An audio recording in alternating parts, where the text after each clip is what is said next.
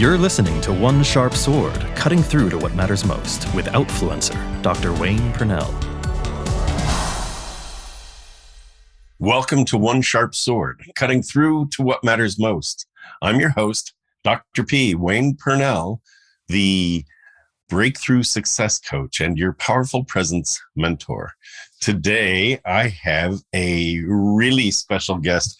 I met this woman in New York City on a trip a few months ago, and we had a conversation that just struck me. Some of you know that my father passed away last March, and it's been an interesting thing to get through and get past and get over and hang on to and all that stuff that goes with it.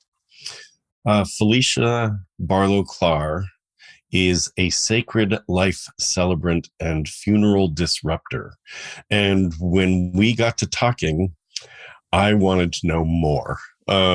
She's also an award-winning producer and author. She has really focused. She's niched her company to provide an alternative to funeral homes, and that allows for bereavement in a very, very intentional way. She's an advocate for end-of-life education, and she has podcasts and workbooks, and she does consulting to cover all of this. There's a whole lot more. She's received awards. She's received special education. And I would like to invite Felicia Barlow-Klahr to tell us more. Thank you for being on One Sharp Sword, Felicia. Thank you so much for the invitation. I know, like, when we did meet, it was kind of odd, like when you were telling me what you did, that there was a fit, but there is.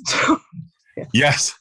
Yeah, right. So I do breakthrough success coaching, and you're like, well, I help people figure out what happens besides the traditional funeral stuff.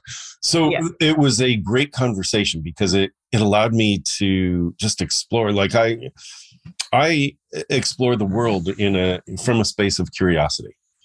And whenever there's something that's slightly against the norm that we're all used to, I'm drawn to it. I'm like, we are so used to doing things a certain way, like grieving, like going through funeral services in a very particular way. And you're like, well, I do things, or I see things a little differently around that. Yes. And you talked about the dash, like, from birth to death, there's this other thing. And so first, what I'd love to do is to talk about what it is, like, what is this unique perspective you have? And then the second thing I'd love to do is to back it up and have you tell us how you got there. So what is this unique perspective on sacred life celebration and how it disrupts kind of the typical funerals and mourning? Well, I would say that it's all kind of connected, like how I got into it and what I do, because my sister and my stepfather passed away about within a year and a half of each other. And when we used the same funeral home, when we went there, we were handed the same templates for both of them. And it was just eye-opening to me as an event planner, event producer, how template that was. Because here was my stepfather, who was 92 years old, had been a trailblazing civil rights person in Washington, D.C., worked in hospitality, with every notable person you could think of at the time. And then there was my sister, who was the mother of four, hysterical, not probably, but the funniest person I've ever known, life of the party, all that. And I'm like, and they're handing me the same templates. I'm like, these are not the same people. These, the prayers that they give you, which did not fit, do you want the beach scene? Do you want the outdoor scene? Whatever. Like, the beach perfectly fit my stepfather. None of it fit my sister. So I at least knew the questions to ask being an event person. Nobody else around the table would know that. And everybody's grieving at the time. So I was able to ask the funeral director, like, well, can we use my sister's poetry on that prayer card instead of that? And she's like, oh, let me think about that. Oh, okay, I don't see why not. So it was even, I think, eye-opening to the funeral director how much you could curtail things just so much that it tells that person's story versus, I almost want to say, like the grief story that we all live in a funeral home. And with my sisters, I put up all the funny pictures of her. Now, some people were like, why'd you put that picture in there? I'm like, because that's who she was. And at the end of her service, I had music playing throughout. I turned the funeral directors into live event producers that day, telling them when to press play and what songs to play through the service. And at the end of it, there was a song that her children wanted, which had absolutely nothing to do with anything other than it was special to them and actually to me too, because we used to joke about it. It was Mr. Boombastic and the Mr. Bean dancing to it, if you've ever seen the movie. And I could just like intuitively feel my sister telling me the day before the service, that's great that you're playing that song, but you all need to get up and dance. So I made a pact with my family that we all got up and danced. And it was such a turn from this sad service at the end to everybody dancing, because those that really understood my sister and got what we were doing all got up and joined us. And you could almost see like the light bulbs going off in their heads as they were like, like this moment of joy, this moment of actually celebrating who she was. So that's what I offer now in my services, is something that is so personal to that person that is the person who passed, whereas most funerals actually focus on grief and the people that are left behind, I find. So it really is a celebration, and it's very personalized, which is very cool. So do you find that that's pervasive? Like, does every funeral home tend to have these templates? And what's been your experience kind of nationally, or was it that, wow, this one experience in seeing what happened with your sister and what happened with your stepfather, was that right? Yeah. That it's like, okay, here's this funeral home that doesn't get it. I'm going to personalize it. Did you then do research across the country, or you just were like, you know what, here's the possibility, and I'm creating workbooks that anybody can use? Well, it's kind of twofold. Like, sadly, I've had a lot of loss in my life. So I've been to a lot of funerals at different funeral homes. And I just noticed this pervasive template rote way that they go about it. I mean, I would say at least here, I'm in the Maryland, DC area. So I'm like, at least here in this area. And I don't think it's anything out of the norm for the rest of the country. And then I did a lot of research during the pandemic because events were shut down. And technically what I do is events.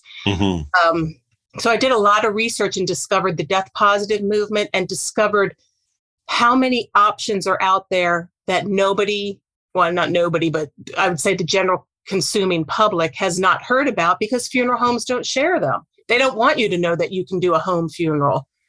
They don't want you to know that, I mean, even green burials, that's a big thing, because not that many places are available yet. So you might have to go somewhere, outside of your region if you really want to do a green funeral.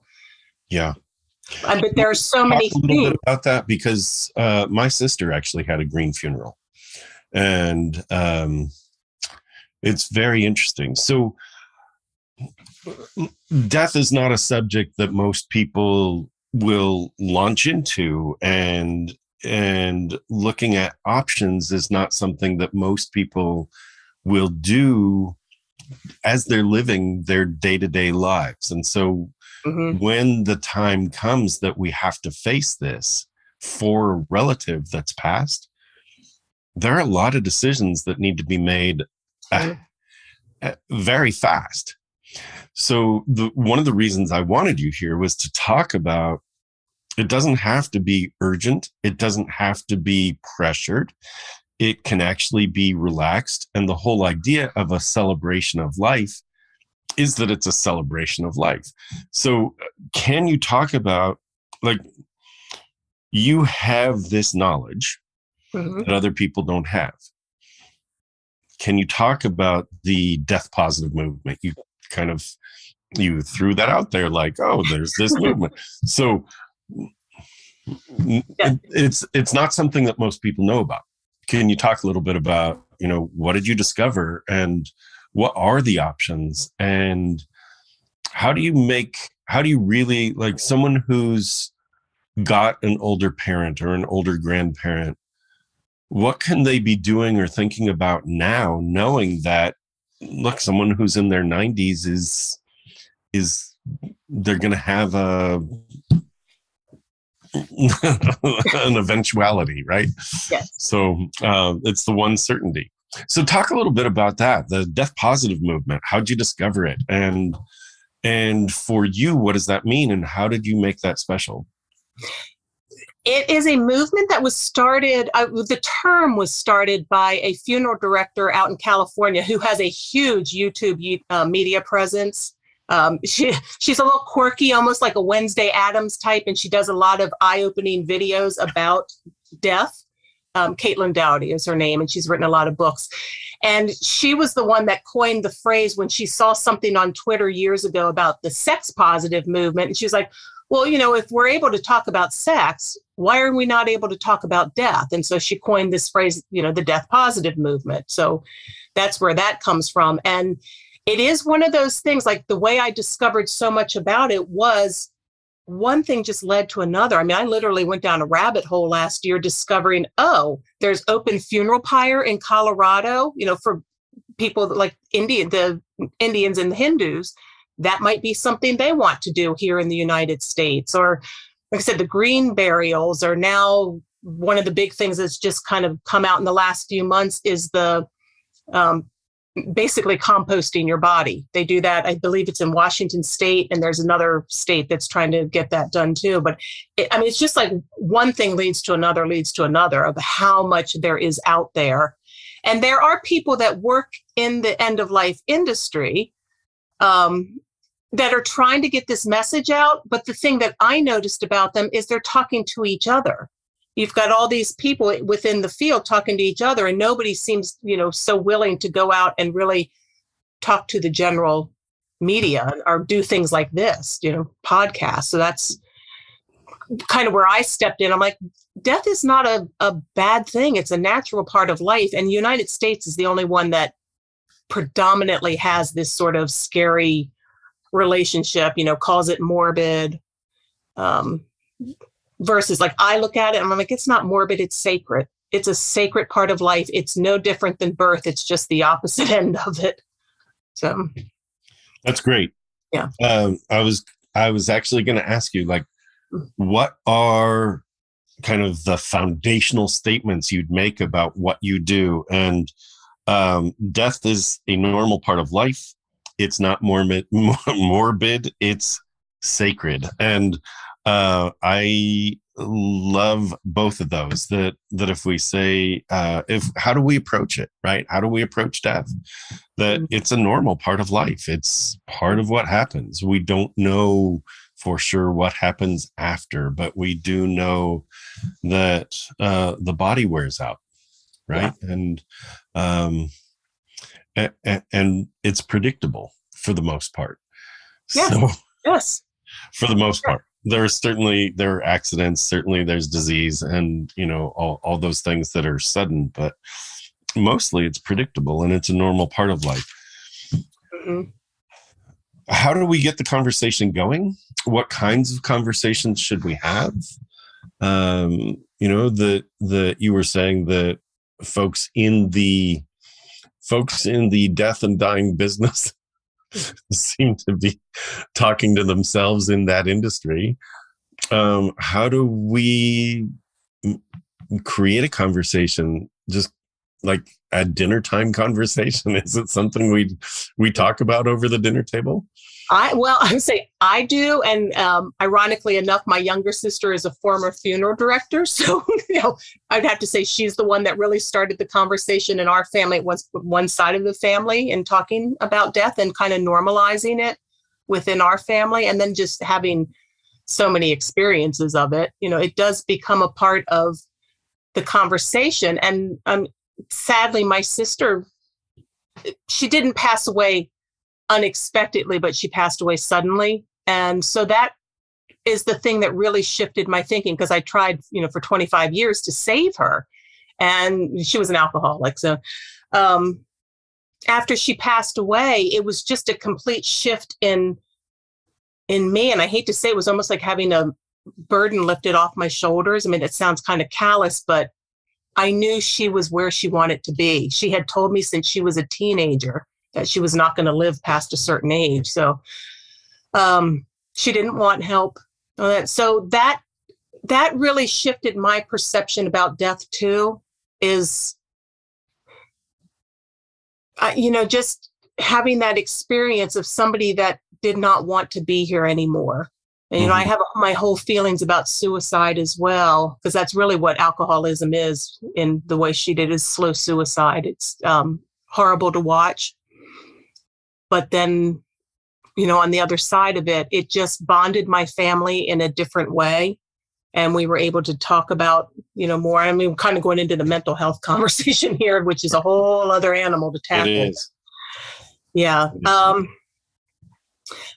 I wrote my workbooks after discovering all of this stuff in the death positive movement. So a lot of the information is compiled into 2 books so that people can sit down and not have to go down the rabbit hole like I did, and can see a lot of the things that are out there. And that does help start the conversation, because planning is so important. And that is the one thing I would say everybody in the end of life industries emphasizes and is trying to really get that message out, is plan. We plan everything else. We've got insurance for everything else.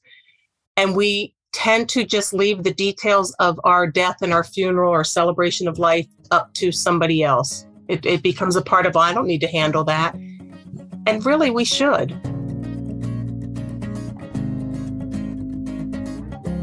You're listening to One Sharp Sword, cutting through to what matters most with Dr. Wayne Purnell. Sometimes relationships need a boost.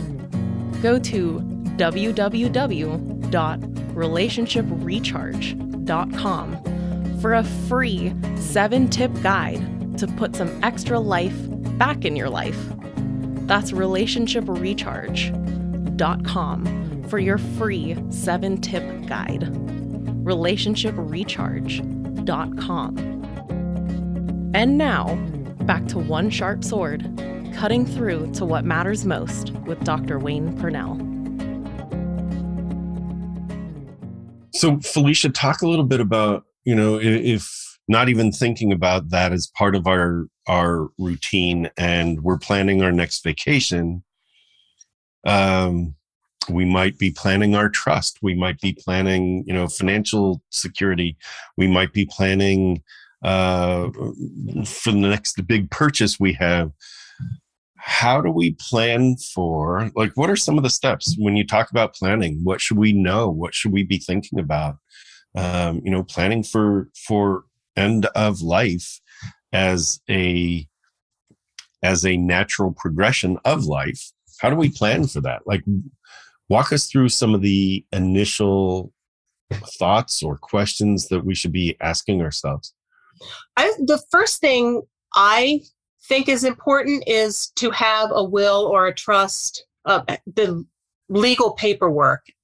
I prefer the revocable trust versus a will. A will is a part of a revocable trust, but that helps simplify so many things, like when it comes to probate and taxes and who's getting what as far as beneficiaries.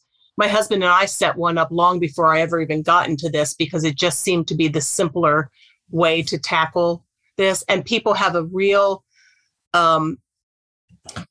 myth thinking when they think that they have to have tons of assets and be wealthy in order to have a trust. That's not true. I mean, you do have to have certain assets to fund it, but yeah, anybody can have a revocable trust. So I would start there with the legal aspect of it, the will.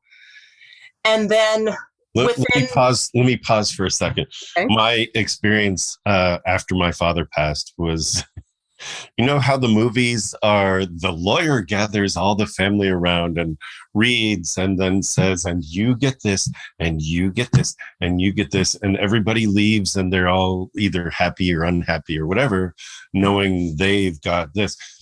It doesn't work that way at all. It's, you know, there has to be an accounting, there has to be certain taxes that are set aside, there has to be all this stuff.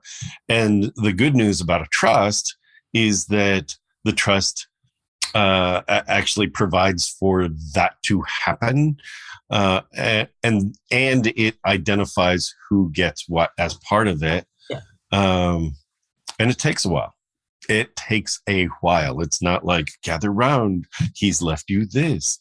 It's not that at all. And so just to know that a trust does help incredibly. Without a trust, you are going through probate. There's state stuff that you need to do, and that could take up to 3 years, if not more. So having a document that is a living trust or revocable trust, that's a very good first step. Yeah. I have available on my website a free downloadable executor checklist, because there is so much to think about that people are not aware of. And you have to think of things from, if you are a veteran, from a military funeral, to if you own a pet, to the taxes, closing out the estate, everything. And that's all in this checklist I have, because it's so thorough. And my brother stood as executor for my sisters, and my mother, of course, has been executor for my stepfather. So we all sat down and reviewed it. So thought of absolutely everything we could think of to put on this executor checklist. So that's fantastic. Yeah. Why don't you just say what website it is now, and we'll talk about it again at the end? Oh, okay. It's celebratingthedash.com, because that's what I'm all about, which, you know, people look at me like, oh, you're the lady that focuses on grief and death. I'm like, no, I'm actually the lady that focuses on life and living, like living life to its fullest versus, you know, kind of being in our head and, you know, go bungee jump if you want to bungee jump. You know? Right. So celebrating the dash, that is the dash between born and death date, right? Born on and died on. Your living years. Is the hyphen, right? The dash. Yep. Celebratingthedash.com. Easy enough to remember. And the executor checklist. All right. So I interrupted you on purpose when you were talking about the trust as being one of the first things. What are a few of the next things that people should be thinking about and or taking action on? They should actually think of how they want to dispose of their body. I mean, it seems like this simple thing, like, well, I'll just call the funeral home and we'll be buried. I'm like, no, there's cremation. Now we know there's compost. There's turning yourself into stones. That's something that's fairly new as well. There's the open funeral pyre.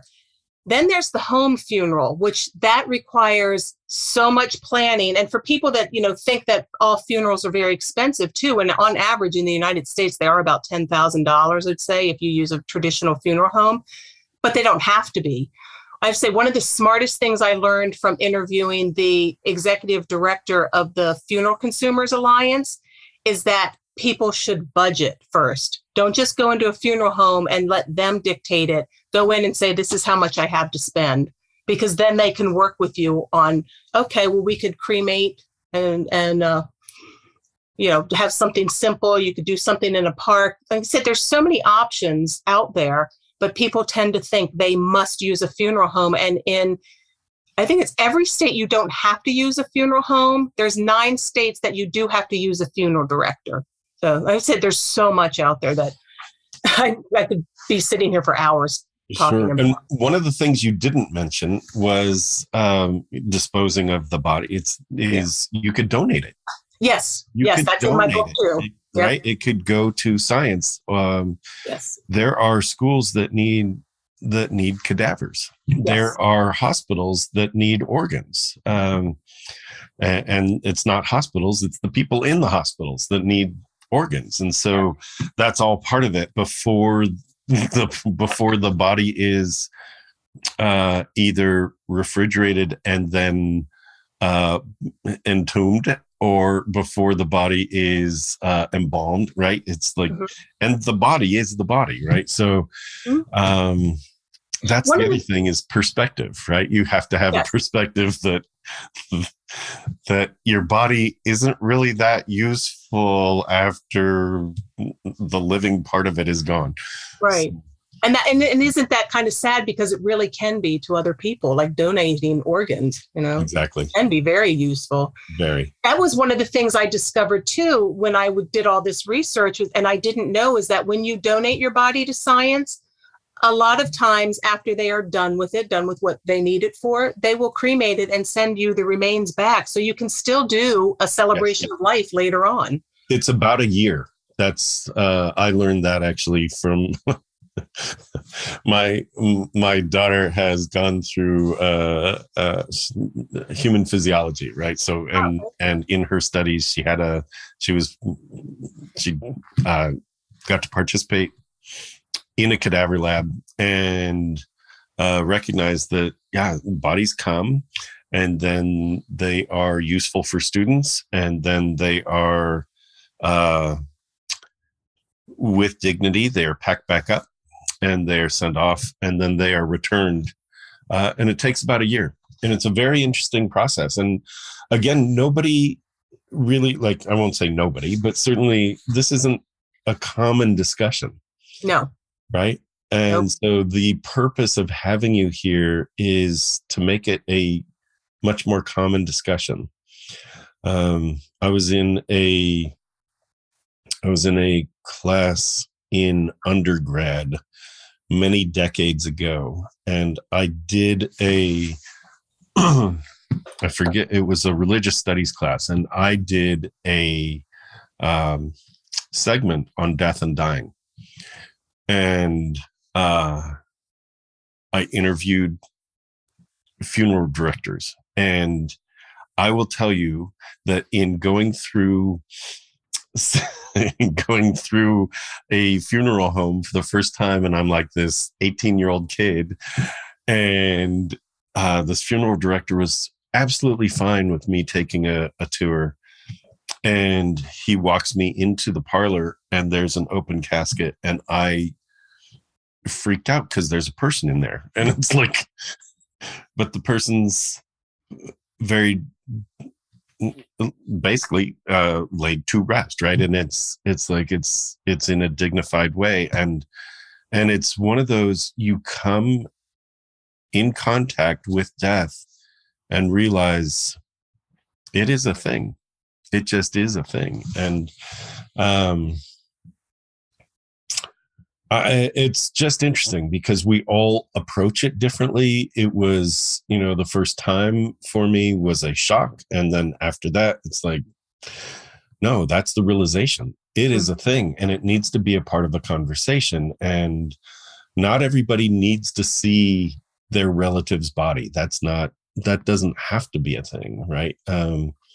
Other people want to. And so really between celebrating the dash, I think, is a big deal. How do you choose to celebrate end of life? How do you choose to celebrate life at the end of life?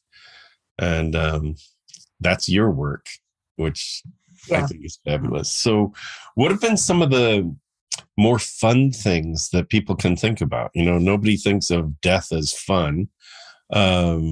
You're all about celebrating the dash, which is, how do we really bring a life celebration to what, at least in the United States, we have this kind of assumption that funerals are sad, right? So how do we bring this celebration so that mourning is accepted, and that's not necessarily the focus, right? The grief is real, The loss is real. And at the same time, there's a lot to celebrate from the person, that's been with us. So how do you manage that?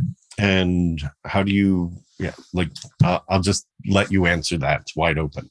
I think for me, because I have experienced so much life from so much loss from an early age, that I realized at a certain point that, people think they need to get over grief or get through grief. And I'm like, grief becomes a part of who you are. It's how you handle it, and like for me, I could be perfectly fine one moment and hear a song on the radio that reminds me of my sister and my stepfather, and I break out crying. And that's just the reality of grief. It is always going to be a part of who you are. It's how you manage it, for one, or accept it. So that's why I chose to look at celebrations of life, in funerals, and focus on the person, because I absolutely think every person is here for a reason, and like your relationship with the person and how that person affected you could be completely different from your spouse or the child or whatever. And so it's focusing on who that person was to everybody, what that special element was about them that I would say changes us. And that is that part that then becomes part of the grief process is, they're always somewhere in you, in your heart, in your mind. So that's what I chose to focus on, is the person's life, their legacy. It's so great. Yeah. I'm going to repeat back some of the things you said because sometimes that just gets lost in a conversation, right? Managing loss. So bullet point, grief becomes a part of who you are. It's not about getting past it. It's not about getting over it. It's not about getting through it. It's about allowing it, right? And not wallowing in it either. It's not like there are some people that take it on and that becomes the entirety of who they are. Yeah. It becomes a part of who you are. And grief storms are a thing. I learned about that when my mom passed. When my mom passed, about 2 weeks after she passed away, I was picking out clothes for the morning, and it was a normal morning, and I was getting ready for work, and all of a sudden, in looking at a shirt, the shirt didn't trigger anything. It was just this sudden thing that was like a flood, right? And it was, wow, it came over. And when I learned the term grief storm, it was like, this makes so much sense. It's like this dark cloud flies over, rains, and flies off. And that's the way it felt. It was like, I'm having a normal day. Whew, now it's not. Whew, now it's sunshine again. That's normal. And eventually the grief goes or transforms, right? Because I still have a place in my heart for my mom. I have a place in my heart for my dad, a place in my heart for my sister. Like, there's been loss in my life, and you get through it by holding a special place for them, which leads to bullet point number 2, which is focus on the person and their purpose for being here. And part 2 of that bullet point is, and the part of them that changes us. And that was profound, because each of us is changed by someone in our lives, and we're changed differently. We are affected by them differently. So that's why I take notes when I have interviews. This is great. Yeah. Stuff gets lost, right? So, yeah. I'd never heard the term grief storm, but yeah, that kind of explains what I said. Like, when I'm perfectly fine and then I hear a song on the radio and I just bawl my eyes out. Yeah. I want to read something that I read the other day, because I find it so profound about grief, because I do think the sad thing, and I'm going to say again, like, I think it's a very American way that we handle things, is that we carry grief around like luggage, and it's not healthy. And so I read this the other day and I said, it's so beautiful. And it says, you got to resurrect the deep Who's pain. this from first? Oh gosh, I will try to pronounce her name. It was a tweet. Aya Ihima.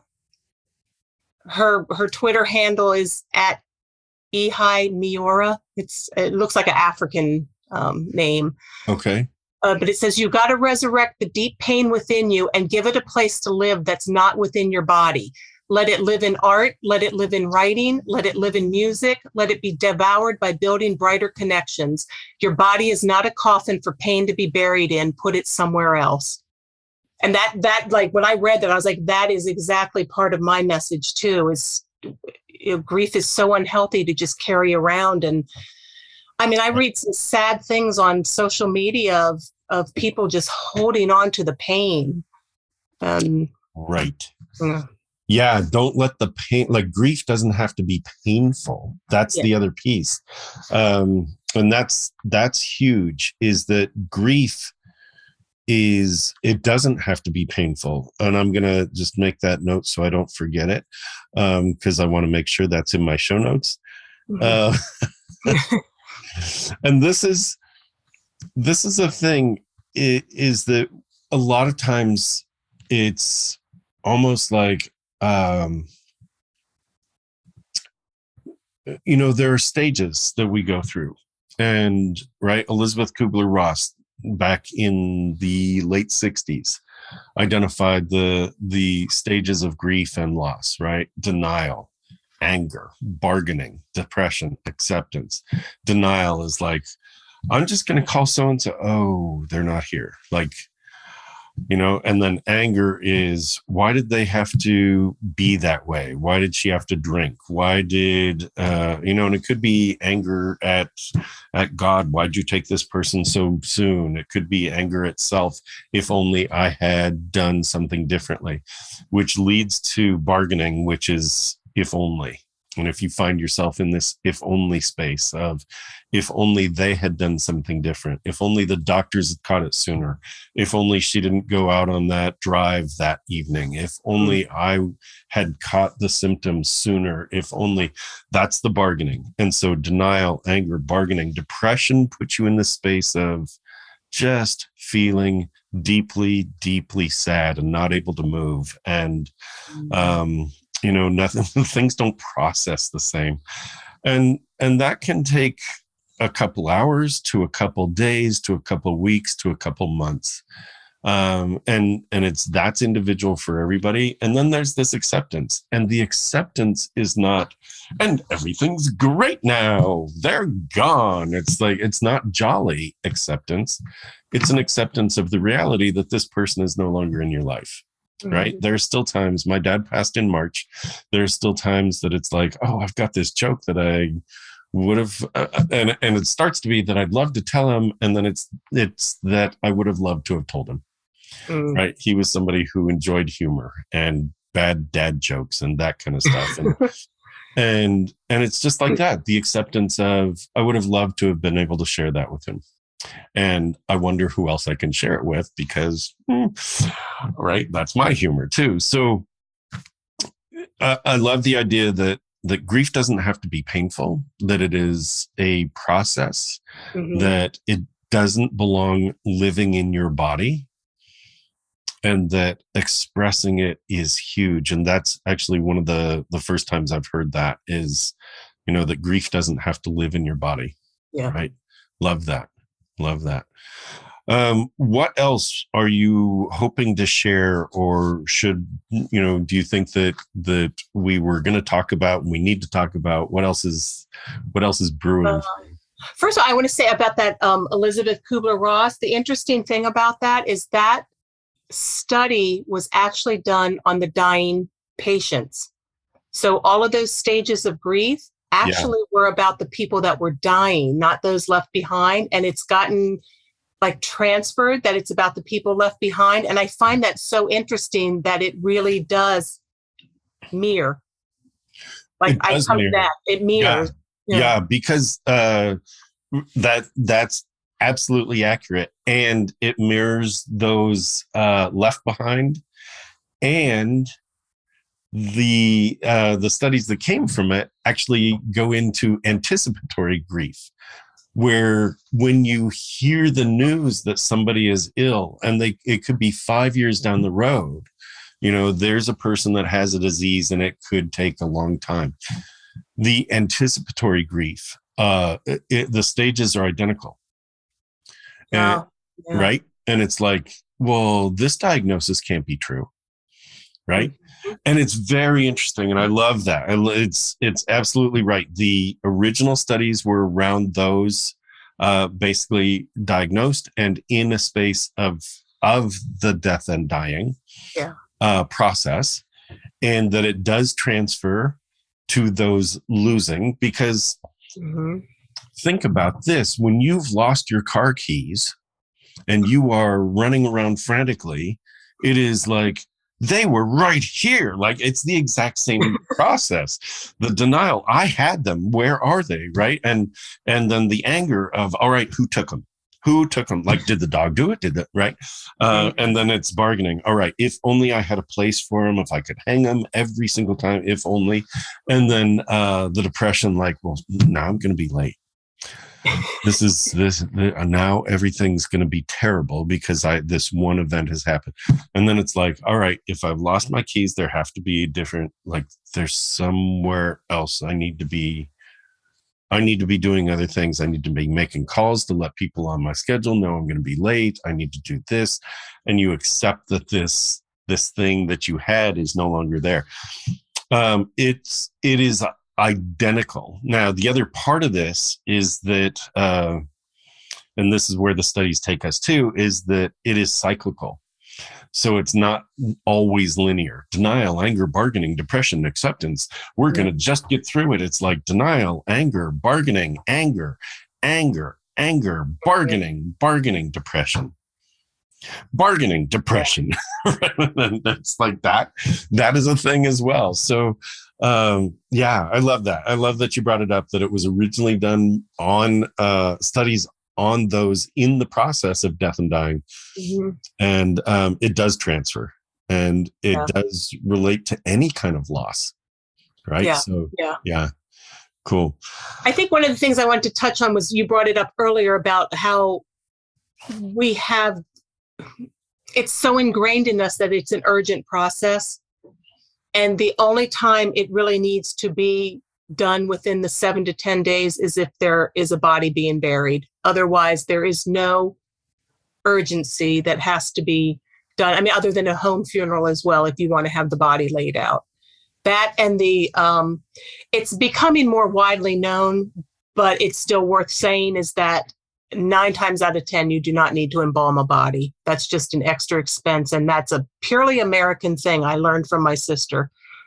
So, yeah. Yeah. Like I said, it's myths out there.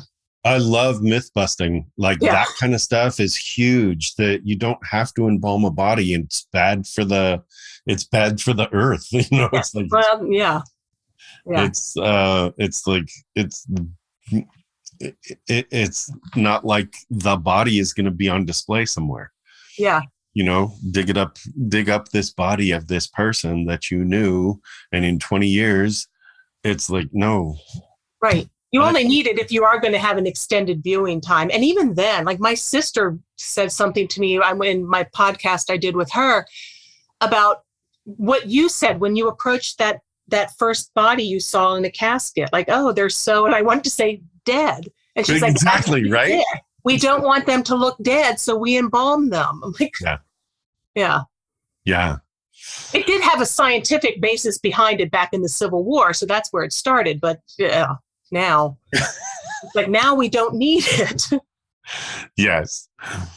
So what else are there parting comments that you would love our viewing and listening audience to really take away? These are just understand this. I just want people to know that however they are in life, they can be remembered in death. And there are so many resources out there that they, can look towards. Like I said, there's some listed on my website. Just things like knowing that you can go up in fireworks if you want. your body, your cremains can go up in fireworks. They can be buried in this beautiful underwater tomb off of Florida. They can go up in space. I'm like, there's so much out there that we do not have to be limited to what funeral homes kind of dictate to us as the only way for us to grieve. We all have a different spiritual basis, religious beliefs, everything. And I think that we should honor them in our own way, So I think that's awesome. I'd never heard about the fireworks as a possibility. And I think that's amazing. Yeah. Boom. I know. Once you realize all the choices, then you start going, oh gosh, how do I want to be remembered? And that's the thing I want people to do is pre-plan. Like I said, I've got workbooks available that help with that pre-plan. Because when it does come down to it, when you just leave it up to loved ones to do it, an executor or a family member, they're going to be grieving. So that's why you get these rote kind of celebration or funerals, really, because who is in that mindset to be planning something so thorough? Like I said, I'm an event planner. That's my background. And that was the thing that the kind of the gift I brought to my sister's funeral was I have that thinking capability of being an event planner. The rest of my family did not. They were in the grief. They did help make selections and everything, but just like I said, the questions to ask. So plan. That's awesome. Yeah. Right. So plan. Yeah. One of the things I talk about is, you're not the same person you were 20 years ago. You are at a point in your life where pretty much 100% of us are in some form of personal transition, personal, professional, financial, spiritual relationship. There's some kind of transition, and we plan our vacations in more detail than we plan who we want to become in the next couple of years. Mm-hmm. Well, I think also on top of that is not only who do you want to become and can you plan to live into that, but also who do you want to be remembered for? Who do you want to be remembered as? And plan that so that the people that are around you understand that. One of the things I talk about in leadership is understand your values and have clarity. And it's one thing for you to have clarity, but it's another thing then to communicate those values. And this translates perfectly to this subject of kind of end of life celebrations. So Felicia Barlow-Klahr, thank you for being with me. Really, really appreciate it. Mm-hmm. I will say the name of your website, or if you would like to say the name of your website one more time. It is celebratingthedash.com. Celebratingthedash.com. All right. Lots of workbooks, lots of great information there. Felicia, thank you for joining me. Thank you so much. I appreciate it. Yeah. Very interesting conversation. Very. Yeah. This is One Sharp Sword, cutting through to what matters most. I've had with me Felicia Barlow-Klahr, and I am Dr. P, Dr. Wayne Purnell, your breakthrough success coach. We'll see you here next time. Thanks for listening to One Sharp Sword, cutting through to what matters most with Outfluencer, Dr. Wayne Purnell. For more information, please go to onesharpsword.com.